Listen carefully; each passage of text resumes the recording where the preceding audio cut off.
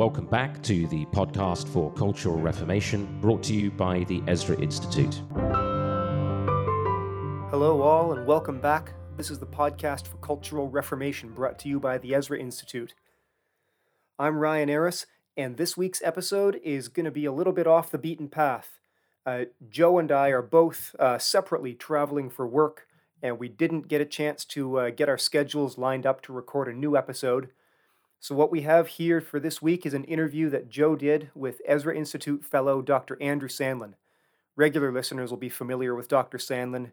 He's a somewhat regular guest on the show. He's a fellow of the Institute and a dear friend. We recorded a conversation between him and Joe a while back that never actually ended up airing. But in this conversation, Joe and Andrew discuss cultural Marxism, how that ideology descended intellectually from the original Marxism, and how it differs from that philosophy. And they also talk about, in particular, the implications for what that means in the Christian view of history, economics, eschatology, and the kingdom of God. I hope you enjoy it, and we'll look forward to being back with you again for a regularly scheduled programming next week. If you wanted to start, Andrew, then by defining sort of original Marxism for us, maybe even as we think about that, just tell us a little bit about some of the key influences on Marx himself as he came to formulate his economic theory, his theory of history as well.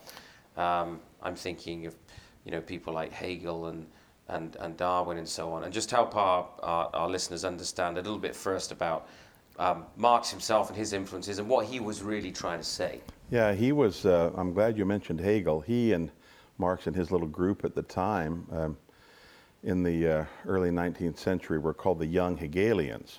Mm-hmm. And so they were wrestling with Hegel's thought, and won't take time to go into it in detail, but some people believe that Hegel was actually the last great philosopher that set forth a huge, massive mega philosophy. He had a number of ideas. One of his main ones was sort of the world spirit, that as it were, the universe itself had almost a consciousness and it was moving in a particular direction, and Hegel believed that the state could and should harness that. Marx said that explicitly, he turned Hegel on his head in one way. Hegel held the view that, like many previous philosophers, that ideas tend to shape history. Well, obviously that privileges philosophers, so they would want to embrace that viewpoint. Marx, of course, believed in ideas also, obviously, but he believed that the material world shaped ideas. Essentially, Marxism, at least a big aspect of it, at its root, is a materialist interpretation of everything. Now, of course, there were materialists in the ancient world, but not really comprehensive, well thought out philosophical materialists. And that's what Marx was. Basically, he believed that the material conditions of society are the structure, and everything on top, religion, science, education, that was the superstructure. So I think the best way to describe Marx in that sense is that his was an attempt to apply a materialist worldview to all areas of life and society. Now, there's another aspect of it. It's a little more difficult to understand, but you hear dialectics, and those that have studied Plato know the dialectical method's been around a long time. Dialectics in Plato is essentially the idea that we learn by sort of this ongoing conversation. The Socrates and Plato, and they're talking with various people, and what is truth, what is justice, what is mercy, and they kind of lead each other along and come to a conclusion. That's not quite the meaning of dialectics in Marx. And some thinkers, like Lukács, believe that this really is the brilliant and fundamental point of Marxism, that you can't take anything in reality, I mean nothing in reality, and look at it by itself as it stands now. Everything is in flux. And therefore, it's all previous philosophy was impoverished in that it didn't recognize that, I'll use a metaphor here. It's like the film is going all the time and we can never stop it or pause it. All we can do is look at something as it's moving along, stand back, abstract from it where it is in the economic situation of the time, the religious situation, historical, all these other things, find out what influenced it and where it's going, and then we can turn back after this abstraction to the concrete and find out what it really is. Rather than previous philosophers thinking that there were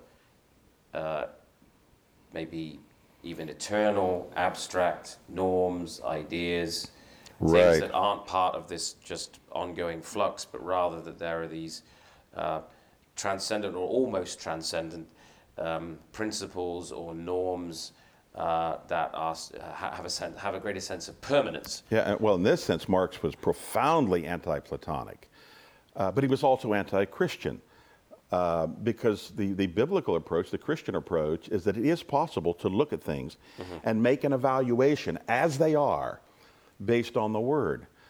That's not Marx's view, and that's why, of course, this applies particularly to ethics. This is why in Marxist systems and Marxist countries, there's really no such thing as absolute justice, absolute right and wrong, because everything is in flux. And of course, there are things self-defeating about that, obviously. Well, is not then the Marxist idea itself in flux. Of course, he didn't really either recognize that or want to talk about that.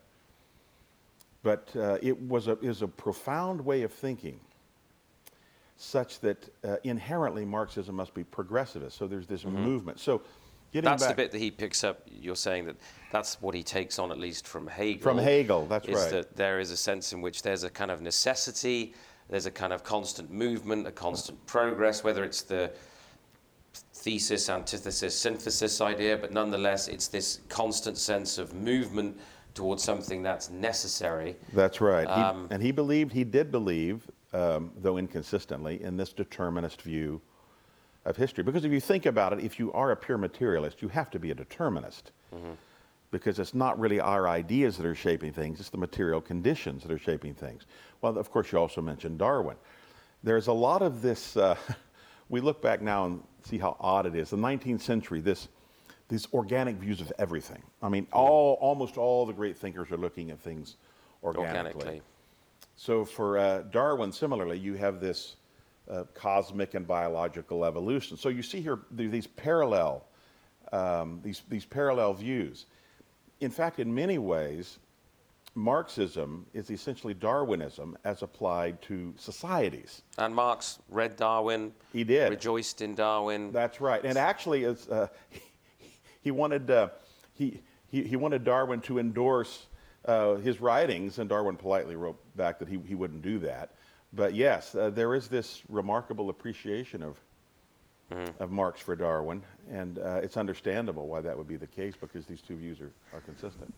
So you help us with this then, given that in a certain sense Marx sees this kind of necessity, process, progress, this very organic view, this sense of constant flux, and you can only sort of analyze moment by moment, and that would to a certain degree help us understand why in communism the party saw itself as infallible. There was nothing, because it's infallible for the moment. But that may change later on. Right. The truths that the party is articulating may change later on without contradiction. Right. But at the same time, this idea of necessity, Marx spoke of philosophy. The purpose of philosophy, he says, unlike previous philosophies, which he said were concerned with analyzing reality and analyzing its structures and so forth, the purpose of philosophy, Marx thought, as I understand him, was to change reality. Said that. He actually said it. It's to change the realities on the ground. Now, you've already mentioned the fact that he believed that the structures, the material structures of reality, social forms even within society, were actually shaped the ideas rather than the other way around. So help us understand the relationship between this idea that on the one hand history is this constant process of necessity and progress, and on the other hand, you're now almost imposing by instead of analyzing reality as it is, you are now seeking to change history with your, in a sense, idea. Seems like a contradiction, and Marx had an answer for that. It's essentially that while we can't, as it were, change these iron laws of history, once we are in them, we can use our thought, because he did believe in mind, though it was shaped by the material conditions. He didn't deny mind. Those of us who are aware of what's going on can hasten these things. And that's why the whole notion you hear today of being on the wrong side of history, that's a very Marxist idea, is that Marx understood, he believed, he and his followers, these iron laws of history, and his responsibility and the responsibility of his followers and Marx's was to hasten this predestined movement. And that's why in all Marxist societies there's this constant war with what they call the counter-revolutionaries. Because if you think about it, if everything is in flux, this motion is destined to occur, and everybody that sort of gets in the way are getting in the way of inevitability. We've got to get these people out of the way, and that's where the persecution and opposition and tortures and murders and all these things come from. Right, they're standing in the way of progress, they're standing in the way of the realization of what history is trying to... That's right. Unconsciously trying to accomplish. But another key element that, in understanding Marxism, is Marx believed that the great changes of history are not the imposition from the outside, but great internal transformations. And this is conflict. He believed in everything. I mean, fundamentally, even in rocks and trees and in all reality, there are these internal contradictions. And certainly in man, in humanity, there are these contradictions. And because of that, in society itself. So for Marx, conflict between what something is and what it is becoming, and that's the key. There's always the conflict between what we would say the static and the dynamic. That's why no society should try to be a static society. The society that says, oh, this is just, everything is just fine, he said wrong, because you're getting in the way of what is becoming. Now you can understand why constantly Stalin was, who are the counter-revolutionaries? And when everything was at a standstill and seemed good, Stalin would say, we've got to find more enemies. Right. We've got to find more people to persecute, because we've got to have this constant conflict. There has to be a kind of opposition to carry the progress forward. Yes. Unless you're defeating that opposition, you're not progressing. That's exactly right. Now what's fascinating is how contra-biblical this is. The biblical calling is the movement toward peace and shalom. There is conflict, but that's because of human sinfulness. The substitute for that is not more conflict. It's by the grace of God and what Christ has done for us, and the Spirit of God is the shalom. He's bringing the peace. He's getting rid, little by little, getting rid of the conflict. So where I'd like to actually conclude in a little while is to circle back around to that and contrast this Marxist view of history with the Christian view. So on the one hand, we've kind of got a secularized eschatology over here in Marx, and you can help us contrast his secularization, really, of the kingdom of man. In a certain sense, he's secularizing the kingdom of God with the kingdom of man, and maybe we can finish there, and you can help us understand how that's happened, because it's difficult to see how Marx, in a sense, could have arisen with this idea of progress and a future and a building towards something without the Christian worldview. That's right. But most people, when they think about Marx, of course, they don't immediately, because most are not philosophers, aren't thinking about Hegel and history and process and organic views of the state and all of this kind of thing. They think about money, they think about economics, they're thinking about equalization in society, they're thinking socialism. Right.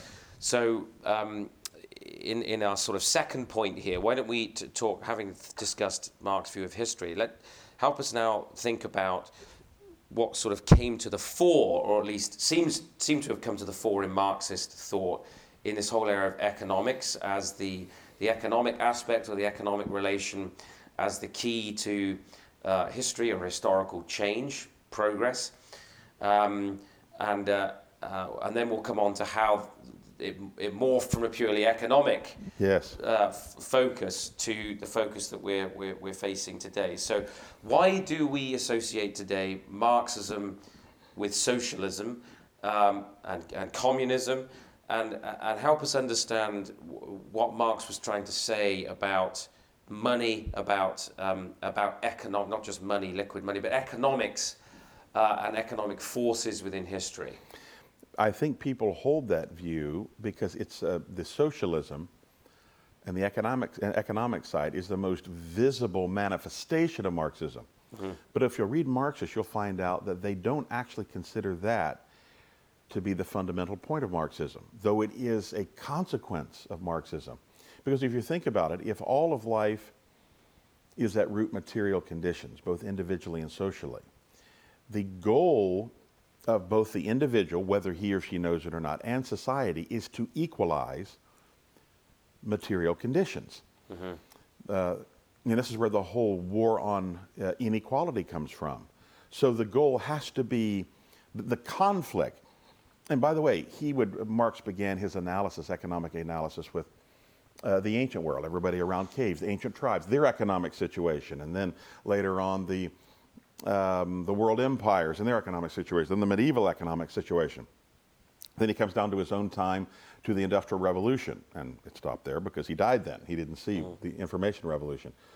But he had an explanation for that these types of economic arrangements themselves came about as a result of conflict in society. Now, in his own time, the big conflict, this was during particularly in Britain, the U.S. and other places in Europe, was between, in French language, the bourgeoisie, the owners of the means of production, and we would say generally the wealthy, the employers, we would say, and then the proletariat, the factory workers, the wage slaves, and so on.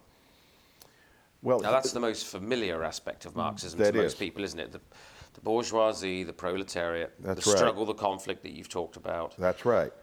Between them, and then the whole notion of wage labor and so on and so forth. So unpack that a bit for us.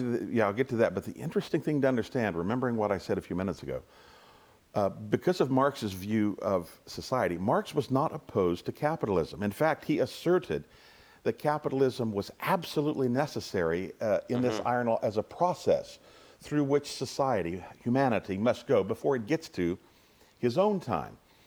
So he wasn't opposed to the capitalism of 200 years before. He was only opposed to the capitalism of his own time. So for him, the next great conflict was then between this proletariat and the bourgeoisie, because if you think about it, it was creating material conditions in society in which some people were not gaining the benefit of everything in society. In some ways, Marx though he wouldn't like to return to, he really liked this original and more older, ancient egalitarian idea when the tribes were just foraging and everybody shared everything. Now, he was smart enough to know we couldn't go back to that, but that element of it he saw as something that could and should happen in the future. Men were happier. Why? Because the fundamental thing of life is the material conditions, transportation and health, and we would say today health care and food and comforts and all that. That should all be equalized, and in fact will be equalized. So for him... How did he justify the notion that was the way things should be? I mean, why should things be equal? Why should material conditions be equalized? Well, for his, on his own epistemic premise, the answer to that question is he couldn't. Because he didn't believe in an absolute right and wrong. So that's one of the great problems with Marxism, and by the way, I would say also all non-Christian thought. Mm-hmm. It's self-refuting. But for him, the answer that he would say is that because material conditions are the center, or I should say that's the wrong metaphor, it's the foundation, that's the superstructure of all of life. Life is inevitably pointing to a time when everyone will share all natural resources, and that man himself will share all men will share in everything, because we're entitled as man to, and it's interesting, you were talking earlier about Christian, he had a secular view of dominion. Mm-hmm. So man's a product of this world, but then he turns around because of mind and who he is and his evolutionary development, and can impose his will on earth. But for him, imposing his will on earth is creating this equal condition where all humanity can share equally in all these resources. Now, he didn't say that was just desirable. He thought that was inevitable. Mm-hmm. And that's hence his sort of notion of at least when he rarely spoke about what this future condition would look like. It was sort of hunting and fishing and animal husbandry and literary criticism in the evening, and everybody sort of living this idealistic kind of utopian life. We'll come back to the concept of utopia. But no, he was inherently, in many ways, anti-technological because of that, because that's where his view of alienation comes. Man is alienated from the fruits of his labors. So at that time, he goes into the factory and he makes the same, though it wouldn't be an automobile at the time, he's making something. He's doing the same thing. It's repetitive. He's alienated from his true condition. Whereas in the future, you basically will be able to enjoy all the fruits of your labor because everyone is sharing in the fruits collectively of everybody's labor. Of course, that's just a totally romantic and false view of human nature. But that's where he got this idea of what we would the socialism or economic egalitarianism. And you're saying that he used this struggle, this economic conflict, this conflict over material things, as the way in which he interpreted all of history's movements, history's periods. Is that what you're saying? That he interprets the ancient world, the medieval world, and the modern world in view of this conflict over material possession? It's all economic conflict. And this is what's interesting. Like he would say, the Reformation, philosophical, all of these arguments, his view is extremely reductionistic. Right. All of this, he says, when you basically scratch it and you get down to the bottom, it's all about economics. That's just silly, but that's what he held. So he's taking almost solely the economic aspect of life, absolutizing it, and he's absolutizing it, yes. And he's saying this is the key to understanding the totality of reality. That's It's right. The struggle for material conditions. That's the right. struggle for material. So is that how? In terms of how he viewed the family then, as we will make another transition in just a moment, but as a sort of as we introduce that thought and that theme in the way in which Marxism has morphed today, because of course most people in our society today who would be socialists or people who are thinking in fairly revolutionary terms about the family and talking about egalitarianism and equalitarianism and all of these things, tend not to talk so much about this old economic aspect as a sort of an entire view of history. There's elements of it, but it's clearly morphed. Now, Marx seemed to hold the Christian idea of the family or of Christian marriage as at least one of the roots or one of the root causes of this material inequality, that somehow this was the foundation of the idea of the bourgeoisie family. That's right. Private property. That's right. So forth. Help us understand that a little bit, his view of marriage, family, and you said he's interpreting everything economically, so presumably that would include sexuality and sexual relationships. Absolutely. What we call the traditional family, or more accurately the theistic, the biblical view of the family, he would say, would have developed as a result of particular economic conditions of men being stronger, of taking, and this is more elaborate, but essentially taking women and having children for particular economic purposes. So at the root of all of this is an economic concern. He would even say that that's true of love. At the root of love, it's a sadly reductionistic thing. The writer who did most on that was his collaborator, Engels, who actually wrote a book on this very topic about the family, the traditional family, as being inherently exploitative. Mm-hmm. And that's why in Marxist societies, divorce was always easy. There was a strong stress on sexual egalitarianism. The whole notion of the emancipation of women in the secular sense actually began in Marxism. Now Plato had ideas, but they were a different kind of emancipation. Certainly in the last 200 years, this is where this notion came from, because the family is an exploitative institution. It's designed to keep women in submission and to keep children in submission and to create a particular kind of economic hegemony, if we may say, mm-hmm. within the family. Well, and you extend that out over society, and it's almost in some way as though the factory owner is the father of the large family of employees. Mm-hmm. So there was a strongly anti-family element, and anywhere that Marxist societies, mm-hmm. all of them, all communist societies would attempt to undermine, destroy the family. So in terms of the root then of social order and the organizing principle for society, whereas in the Christian view, the family is God's first creational institution. You've got the beginning, right there at the beginning, you've got marriage and the establishment, God's establishment of the family. Where does Marx shift the primary organizing principle? I mean, if all the responsibilities that the family takes on in care for children, in providing, being the basic platform, the basic grounding for education, for human well-being, or what you might call welfare, Marx then must shift that somewhere. Where does he shift the responsibilities that family takes on in Christian society? In the 19th century, he shifts it squarely to the workers or to the proletariat. Now, but when Lenin gets a hold of this, then it's the party. And it becomes the great revolutionaries whose goal is to whip up the proletariat because they need some sort of leader, which is actually, self-contradictory if there's the iron laws of history. But anyway, so essentially these workers that have been exploited, and this is a key element, we'll get to cultural Marxism, I believe, in a minute, yes, but this is the roots of this idea of the oppressed.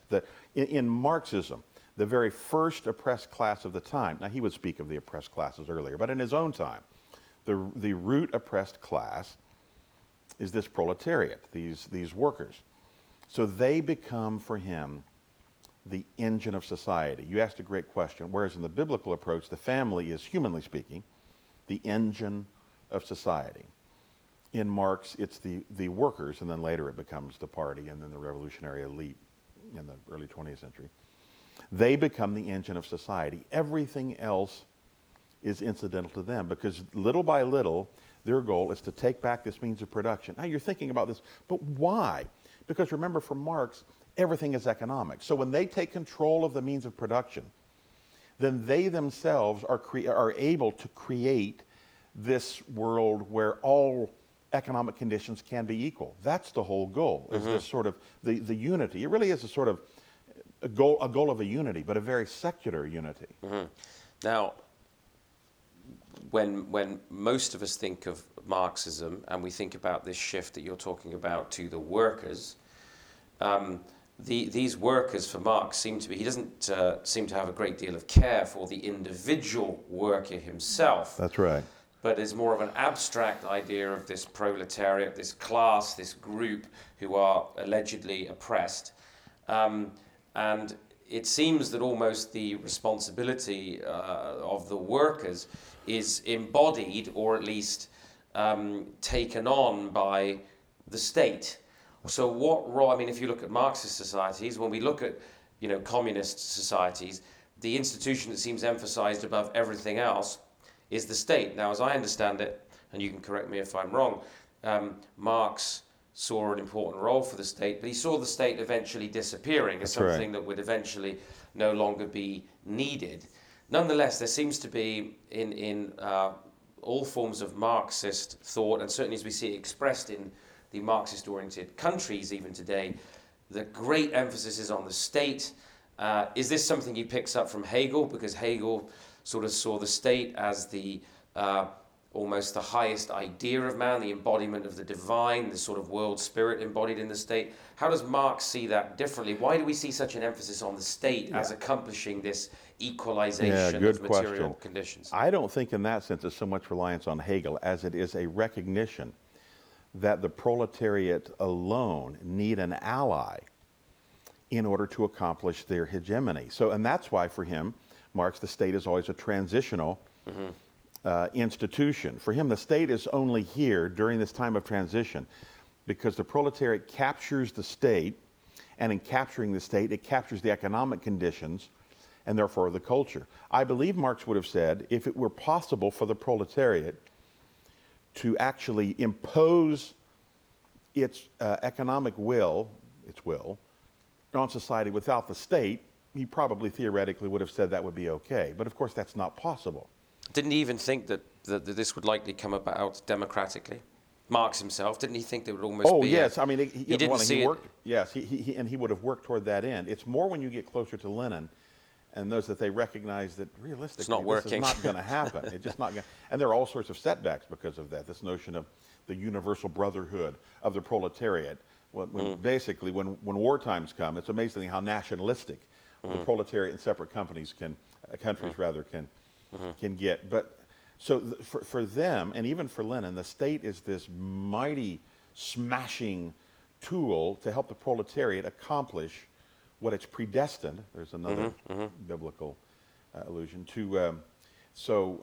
That's essentially Marx's view of the state. Yeah. So we've seen history, foundational Marxist view of history. We've thought about then the Marxist view of economics that comes to the fore, and how that relates to the state and the family. And you mentioned transitions, points of transition, and the sense that people like Lenin had that Marx formulation in itself was not enough. It was inadequate and needed more. Now, I want to come to this critical transition to bring us to where we are today now. Right. In this last segment. With the Russian Revolution, and the sort of sense that there was in Europe that this was the moment for the proletariat to throw off the ruling class, the bourgeoisie. This was going to be revolution throughout Europe. Right. This was going to change everything.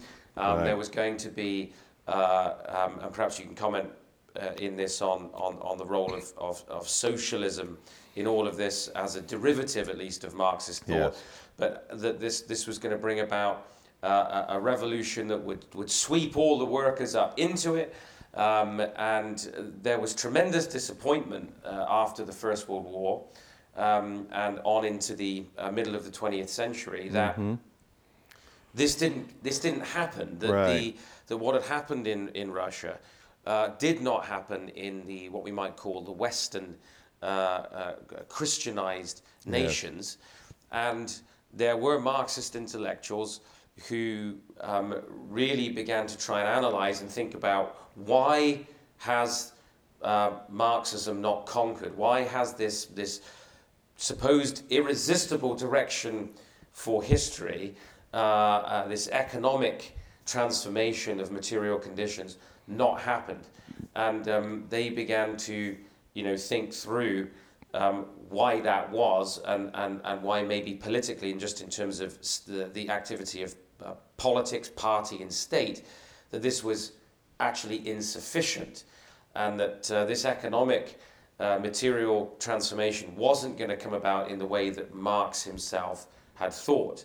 Now, we come to this concept of, some call it the New Left. So the Oxford philosopher Roger Scruton, the New Left, talks about the New Left. Yeah. Other people speak about cultural Marxism, and then you get often this immediate reaction that anybody who talks about cultural Marxism is a fascist, because apparently there were some of the Nazi critics of the communists talked of cultural Marxism or whatever. Yes. Nonetheless, whether we call it the New Left or progressivism or cultural Marxism, culture being downstream of politics, help us to, our listeners are going to be, and viewers are going to be very, very interested in who may find all of this discussion about Marxism and Marx himself quite abstract, seemingly distant, what does it have historical. To do with us? Yeah. What does it have to do with us today? Right. What does it have to do with what we're seeing in our own society now? What does it have to do with culture today and what's confronting Christians in education, in political life, in the whole view of human sexuality and the family? Help us understand how this very powerful movement has morphed and shifted. Maybe help us with some of the key figures in that. I know this is a big topic, but you can cover it briefly. That was like 17 questions, and we'll try it. We're trying to storyboard this. Of course. So how do we storyboard this for our viewers so that they see, Marx and the transition today, so that this is not some sort of distant, he was a philosopher from the 19th century, not really relevant today. How is this New Left progressivism or cultural Marxism related to Marx himself? What happened, and why did they think the way they did about the failure of of the Marxist or the socialist revolution. And really, that's the beginnings of cultural Marxism, which is with us today in the West, much more than original or classical Marxism as well. So it sort of began, maybe even with Trotsky, but certainly with the Italian communist, Marxist Antonio Gramsci, who actually was in the Soviet Union in the 20s, spent some time there. And then you think about the Hungarian Lukács, and then the critical school thinkers, Erich Fromm, and just various others, Marcuse and so on. So, I mean, though they had differences, basically, Joe, this is critical to understand. They understood in the West this economic version of Marxism was most likely not going to work. You weren't going to have the case, as you did in 1915, 16, 17, in Russia, which became the Soviet Union, of the workers even led by the revolutionary elite, just rising up because of the czar and how badly they were treated. Because, frankly, because of the free market, most places in the West, people they're okay with their jobs. I mean, everybody doesn't like their boss, right? But it wasn't that. So if they were going to alter society, they had to think of a different way to alter society. Well, for them, that way was to use Western ideas of equality and freedom and justice, and sort of rethink and retool these things. Redefine them? Redefine and retool them. I guess the best way to begin talking about that is to understand that for the cultural Marxist, let's go back. So for the economic or classic Marxist, man's real enemy is economic exploitation. For the cultural Marxist, the problem is that every human has a reality and a goodness and a good life that he could or should live, but there are external institutions oppressing him, and mostly those institutions, though it is the economy, but generally it would be the church and the family, or things related to them. So for people like Lukács and so on, the real issue for them is not economic liberation, though that is a sliver of it. They didn't get rid of, they sort of supplemented classical Marxism. But as Lukács wrote a book on the very topic, human liberation. The individual himself must be liberated from culture. Now, if you think about it, that's also an older idea. Rousseau held that idea. Man is born free, but everywhere in chains. What are the chains? Well, these social conventions. So the goal of these cultural Marxists is to create a society that breaks down all of these barriers to the true self. The true self might be exhibitionist, it might be artistic, it might be homosexual, it might be whatever. But the problem is we have this overlying authorities that are keeping us in check. And this, by the way, is where this whole notion, you may have noticed today, this lust for the word authentic. We love so-and-so or she because this is an authentic person.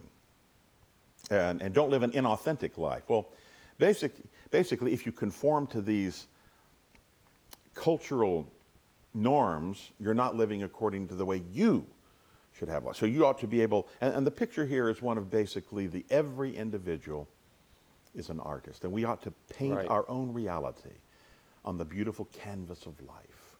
So we reinvent our own reality, and that's so a sort of freedom of the human personality to really create reality as they see fit. That's right. Now think about it for a minute. Whereas the role of the state in classical Marxism is to empower the proletariat to crush the bourgeoisie, the state in cultural Marxism is essentially to empower all of these oppressed individuals to destroy the family and the church and other similar or related institutions. The real goal of these cultural Marxism is the leveling of virtually all hierarchies. I mean, obviously, the state is a hierarchy that can't be leveled, certainly now, because it's the great club to beat everybody down.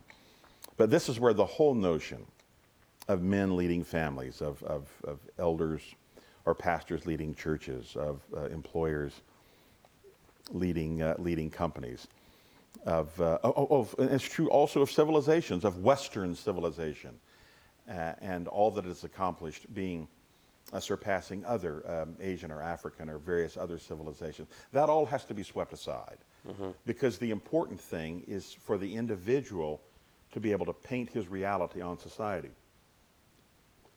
Well, so when you look today at the women's liberation movement, and oh, by the way, every liberation movement as such of the 20th century, everyone has as its roots, explicitly or implicitly, cultural Marxism. Women's liberation, racial liberation, children's liberation, homosexual liberation, because think about what's going on here. Essentially, we should have the freedom to express ourselves, and we need to be liberated from these institutions, from, of course, the authority of the Bible. Some would even say of natural law, however that's interpreted. All of these, of even reason, however it's defined. All of these cultural impositions that are keeping us from being what we are. This, of course, brings up inherent contradictions. I mean, what if one person's pushing out and describing and living out, exhibiting his own reality conflicts with another? Well, they don't really talk much about that. And that's why this whole conflict of free speech is just silly. But the important thing is creating the utopian society in which the individual can be his true self. And for the cultural Marxists, the great problem of life is that we are alienated from our true selves. Marx would have said it's the economic situation that keeps us working in the factories, the repetitive situation. That keeps us from, like you said, going out and foraging and doing everything fun every day and fishing and all that stuff. Well, to the cultural Marxists, we are just held in check by these institutions so that we can't reflect our true selves. In the end, and I'll take the next step, so it's not, but I would say it's not just in the culture that becomes the oppressor. Where they're really headed for is creation itself, that is the oppressor. So all creational structures and norms. Because think about it. If I have in my imagination a view of reality that is at variance with these, what are accepted to be, what are in fact, creational structures, then the creational structures must go. That is the bottom line for a lot of the transgenderism today. And the sex reassignment surgery that now has been changed. New language, of course, gender affirmation surgery, because I have the right to affirm. The fact that I am born with male or female sexual organs is an imposition on my imagination. And free creation of the self. Now that idea is there in Marx himself. It is. The idea of man recreating himself through work, at least. Yes. Clearly that notion is there. I think what the cultural Marxists have done, though, is just sort of elevated it and highlighted it, particularly those in the last 20 or 30 years, a profoundly Gnostic view that man himself becomes the creator.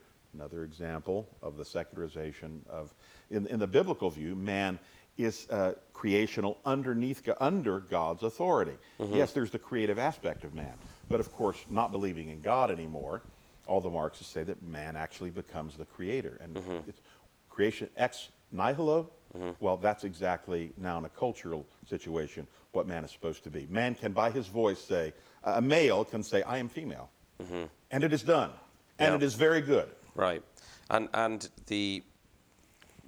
this whole idea of inclusion and so forth means that we're not really allowed to criticize. So one, if in the cultural Marxist view, one must be allowed to the freedom of the human personality to create themselves, to create their own identity.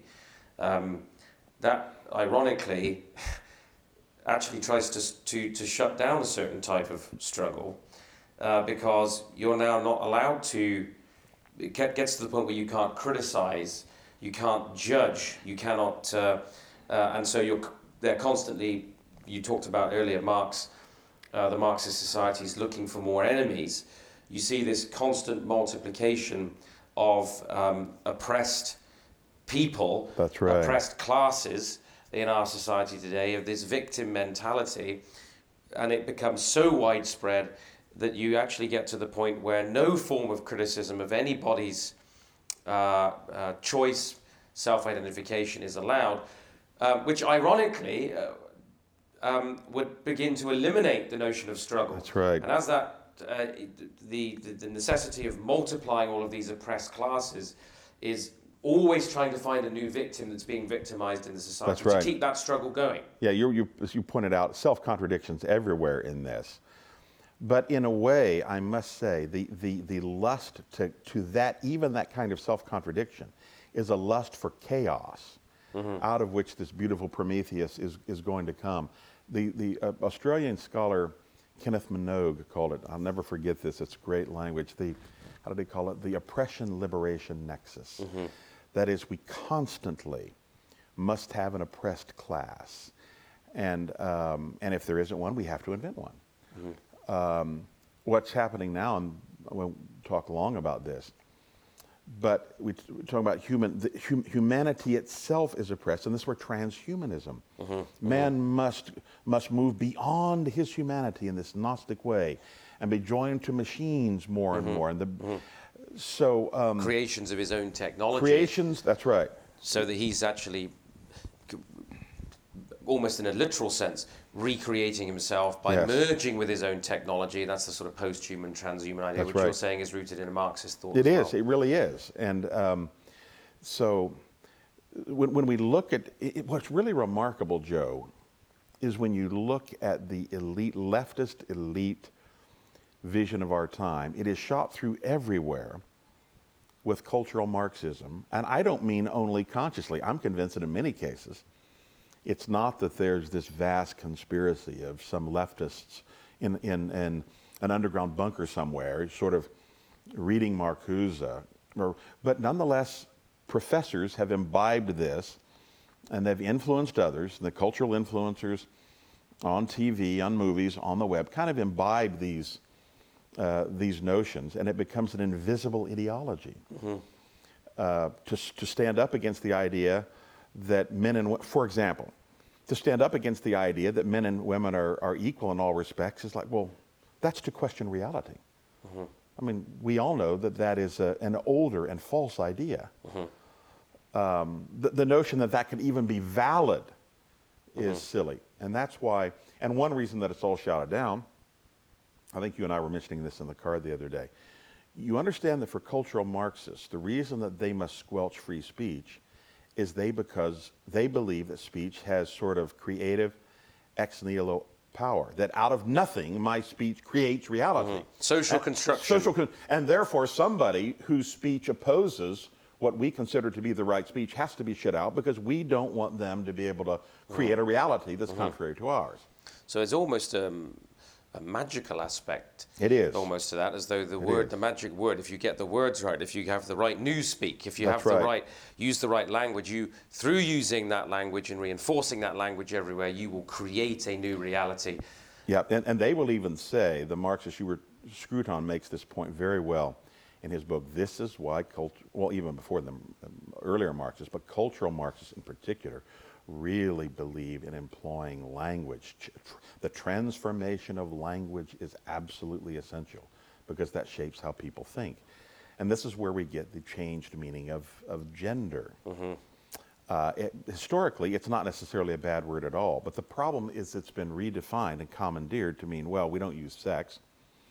That has the old, outmoded idea of a male and a female. The binary sort of idea. The binary idea, and of course the sexual act between them. But gender is something that it's a social construction. And therefore, I was mentioning to the students the other day, I heard about a couple of years ago, Facebook gave you the opportunity of 57 genders. And then one of the students raised his hand and said, no, I think it's up to 75 now. And frankly, as I wrote somewhere recently, if you think about it, why shouldn't actually that number be the number of every living person in the world? Because frankly, every person should be able to define his own or her own. Here I am using that old binary language, sorry. That person's gender in contradistinction to what any other person would say. So, I mean, that's just one example. We see it, of course, in the so-called pro-choice movement and so on. Giving acronyms to various groups, LGBT community. That's to sort of legitimize this as this is actual one community. We have the Christian community, and we have the Democratic or Republican community, and oh, by the way, and all of them should be treated equally and very fairly, and so on. It's remarkable how language is commandeered. Cultural Marxists have used it to accomplish their agenda. So, in conclusion, as we wrap this up in a fourth segment of discussion here, then we've seen the historical, we've seen the economic aspect. We've looked now at the way it shifted to a kind of cultural Marxism, and a number of sort of biblical themes have emerged, and you've highlighted some of them. I mean, one that immediately comes to mind, of course, is the temptation to our first parents in the Garden of God was, you will be as gods. Right. Knowing or determining for yourself good and evil, right from wrong, truth from false. This was at least the force of the temptation, that you can be as God. That's right. Now, few would argue that this worldview, this Marxist worldview, in its original and then in its cultural formation, as you've described it to us, it's sort of morphing into a more cultural emphasis, is incredibly powerful. It's incredibly influential. We've mentioned, in fact, that there's almost like there's a dominion mandate at work here, very much. within Marxist thought, whether it be economic or cultural. So when we look at the big picture here, there's a certain sense in which, as you look at Marxism, you can see that it is taking essentially biblical themes like equality, we're equally made in God's image. Justice. Not in the mathematical sense, but in the we're made in God's image. The idea of justice, and of course the concept of social justice. The idea of liberation, of being free. You've got the great theme of the Old Testament being, and in fact gone into the New Testament, is liberation from slavery. You mentioned women's liberation and the various movements that have sought liberation through a Marxist paradigm. And then almost as we look at the Bible and its idea of the future, that you are moving, progress is being made in history in terms of the kingdom of God, and you're moving towards fulfillment in history, a kind of that is what we would call, in theologians would call, eschatology. There seems to be a secularization of a Christian eschatology here, and of Christian ideas that Marx really couldn't have stumbled on. Marxism couldn't have arisen in a certain sense without Christianity, without the reality of a creation order and a Christian world and life view. And here you have almost a counterfeiting, a secularizing. So help us with two things, Andrew, as we wrap this up. Help us understand in what ways this secularization of very distinctly biblical themes has taken place, and perhaps illustrate it for us by showing how, you and I would certainly agree that what we might call a first wave feminism that was looking for greater freedom was actually right. Yes. That there was a certain amount of oppression of women, and that truly Christian reform would want to see some of those things realized in our society. And in fact, a number of them were Christians actually at the time. Indeed. 100 years ago or so. Yes, and if you look at, great evangelicals in Britain like William Wilberforce were concerned with the issue of slavery and so forth. So as we distinguish a Christian view of freedom, liberation, justice, and so forth, help us see how Marx has secularized that, and how might we begin to make the right distinctions as Christians of what actually here is a truly Christian vision of justice and liberation, and where are we in fact instead importing a radical secularization, a Marxist vision into the Christian view, and trying to synthesize them as we see in our culture. Well, you've done such that question was an answer in itself. That was beautifully put, Joe. You mentioned a number of those ways. There's essentially the secularization of a Christian worldview. So I think Marx intuitively understood, though he would not have used this language, that Christianity is an entire world and life view. It's a life system. He knew that because he was strongly opposed to not just one sliver of the society around him, but this whole society, in his view, had been enslaved and corrupted by a way of thinking rooted in Christianity. Right. So this is something I sort of devised years ago, and it's good to bring up now. Only comprehensive worldviews can defeat other comprehensive worldviews. And I think Marx intuitively knew that. Certainly the cultural Marxists too. It's not enough to, in the realm of thinking, to defeat Christianity by saying Jesus didn't rise from the dead.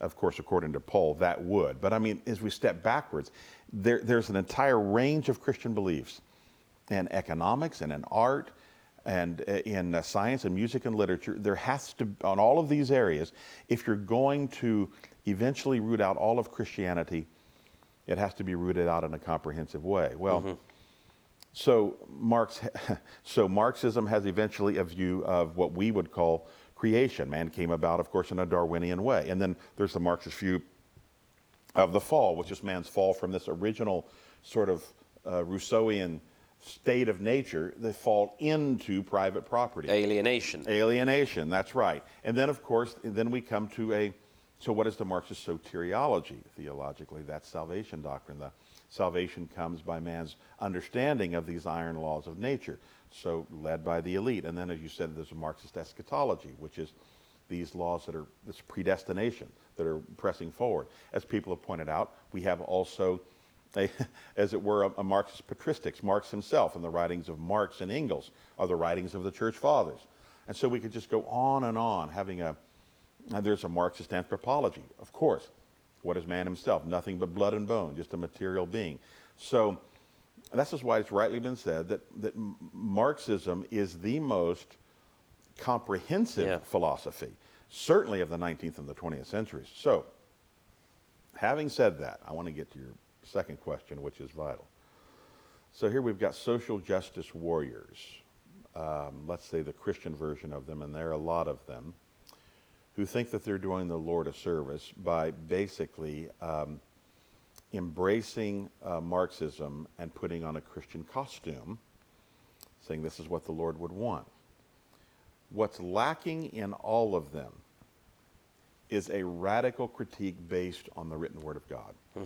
The only place that we can come up with the meaning of justice and liberty and freedom and liberation and beauty and goodness and equality and all of those things is by God's revelation.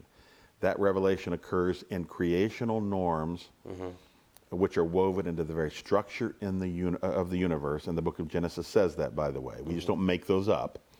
We read about them because these are mutually reinforcing, this creation and this word. And allowing the Word of God, God's moral law, to determine what these things are. Now, here's the problem. As the church has departed from a serious interaction with all of the Word of God, what has not happened is that it's just drifted off and not thought about God, and that's not really what's happened. What's happened is that there's no real vacuum.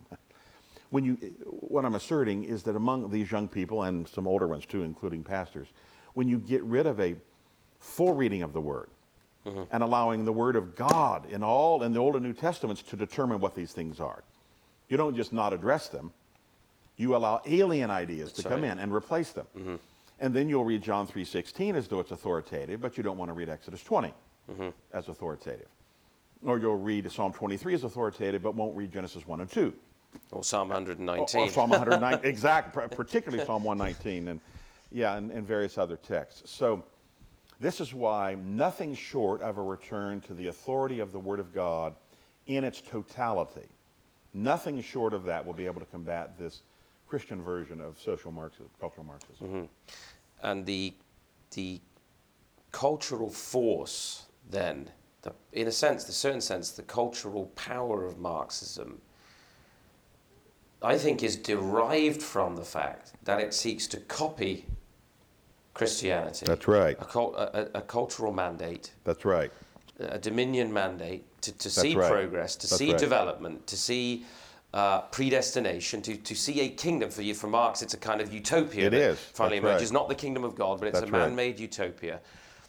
And it's a tragedy that Christians, in our abandonment of the Word of God, that we, and the mandate to apply that Word comprehensively, as you've said, to the totality of life, we end up surrendering culture. That's right. To cultural Marxism. That's right. And a bastardized aping of Christianity.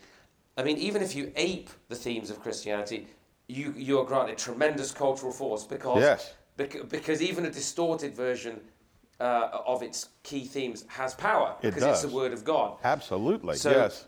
you're saying, as I understand it, that if we actually were to return to a consistently scriptural view and a comprehensive vision, what would that do for our cultural impact as Christians? I mean, a relatively small minority of radical elites have turned Western culture on its head Yes. with a secularized version of Christianity. What could happen if Christians actually started to be obedient to this, to God's word, and rather than seeking an artificial man-imposed utopia, sought the kingdom of God, as Jesus commanded us, seek first the kingdom of God and his righteousness? That's called the quintessential rhetorical question. The answer was beautifully put into that question. Beautiful.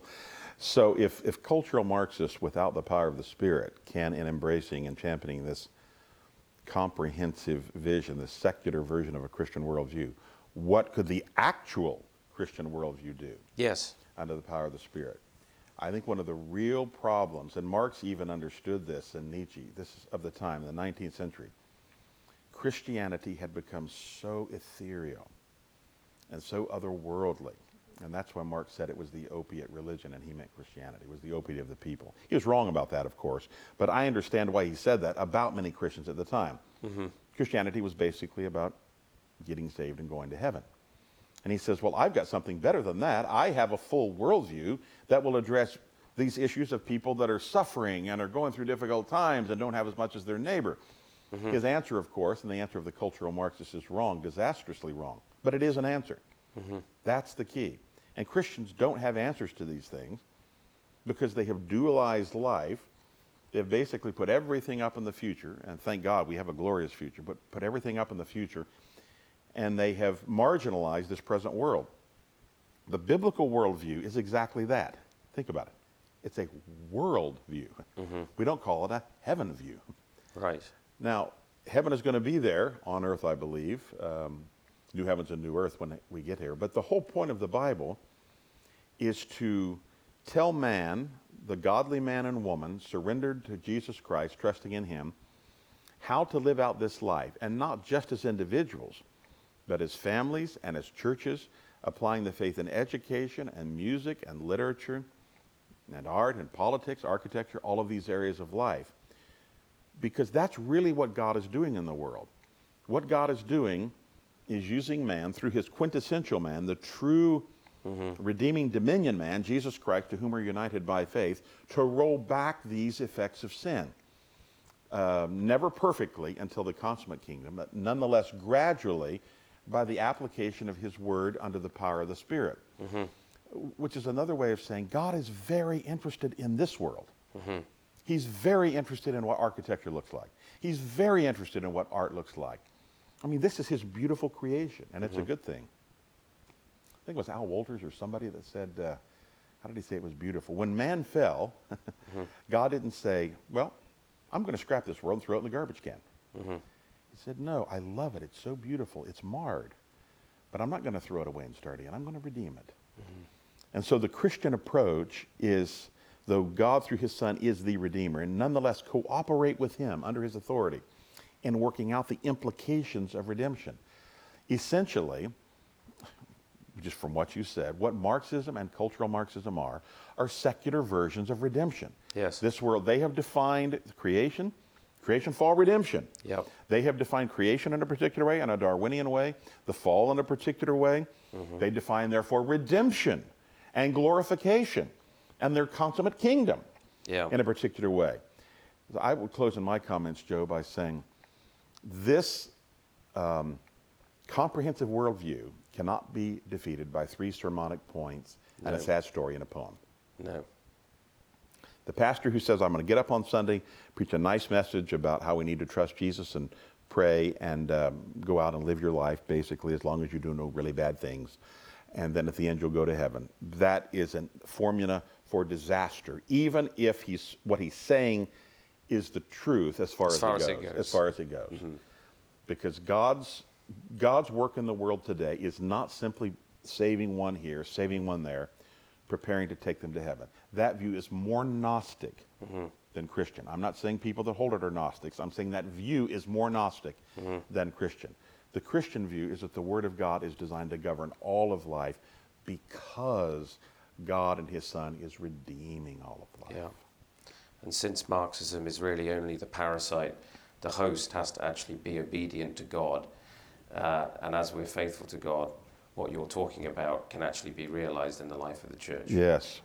Dr. Sandlin, yep. Thank you very much for being with us. It's a Dr. pleasure. Boot. We're most grateful. Yep. See you soon. Yep.